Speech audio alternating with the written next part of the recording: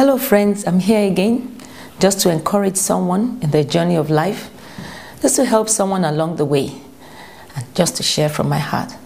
I want to talk today about not being judgmental. Be merciful, be kind.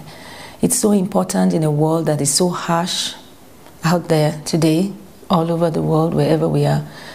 Harshness seems to be the order of the day. Judgment, criticism, everywhere you turn, even when it's in the news, on the social media, it's like people are waiting to pounce on you. People are waiting to dull your life, and people have to think carefully what they say and what steps they take. But you know what? Jesus came to the rescue of a woman on a particular day, and it could have been anybody. It could have been a man, it could have been anyone.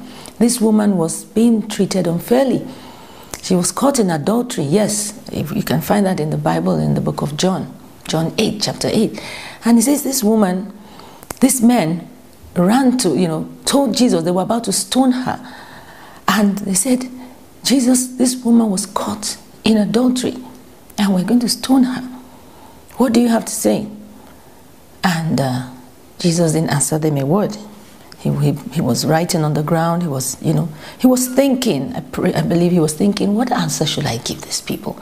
If I say this, they will say that. If I say that, he was probably thinking. Think also. Think.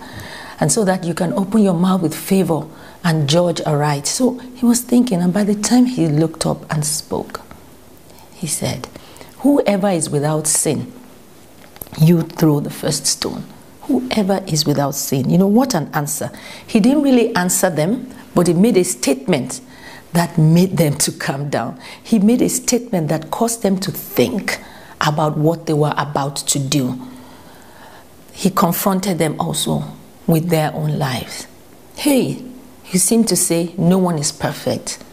Be merciful to this woman.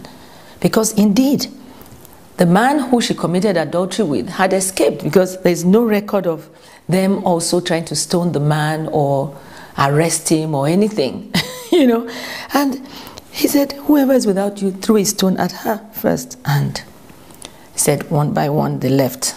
They could not say a word. And then he turned to the woman and said, look, woman, where are your accusers? But you know what? Go and sin no more.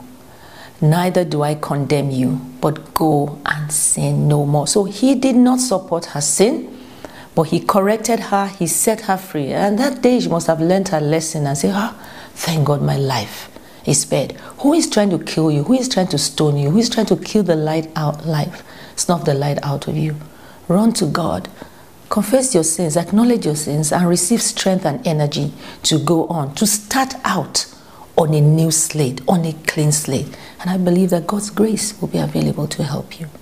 Be merciful also to someone today. Bye for now. God bless you.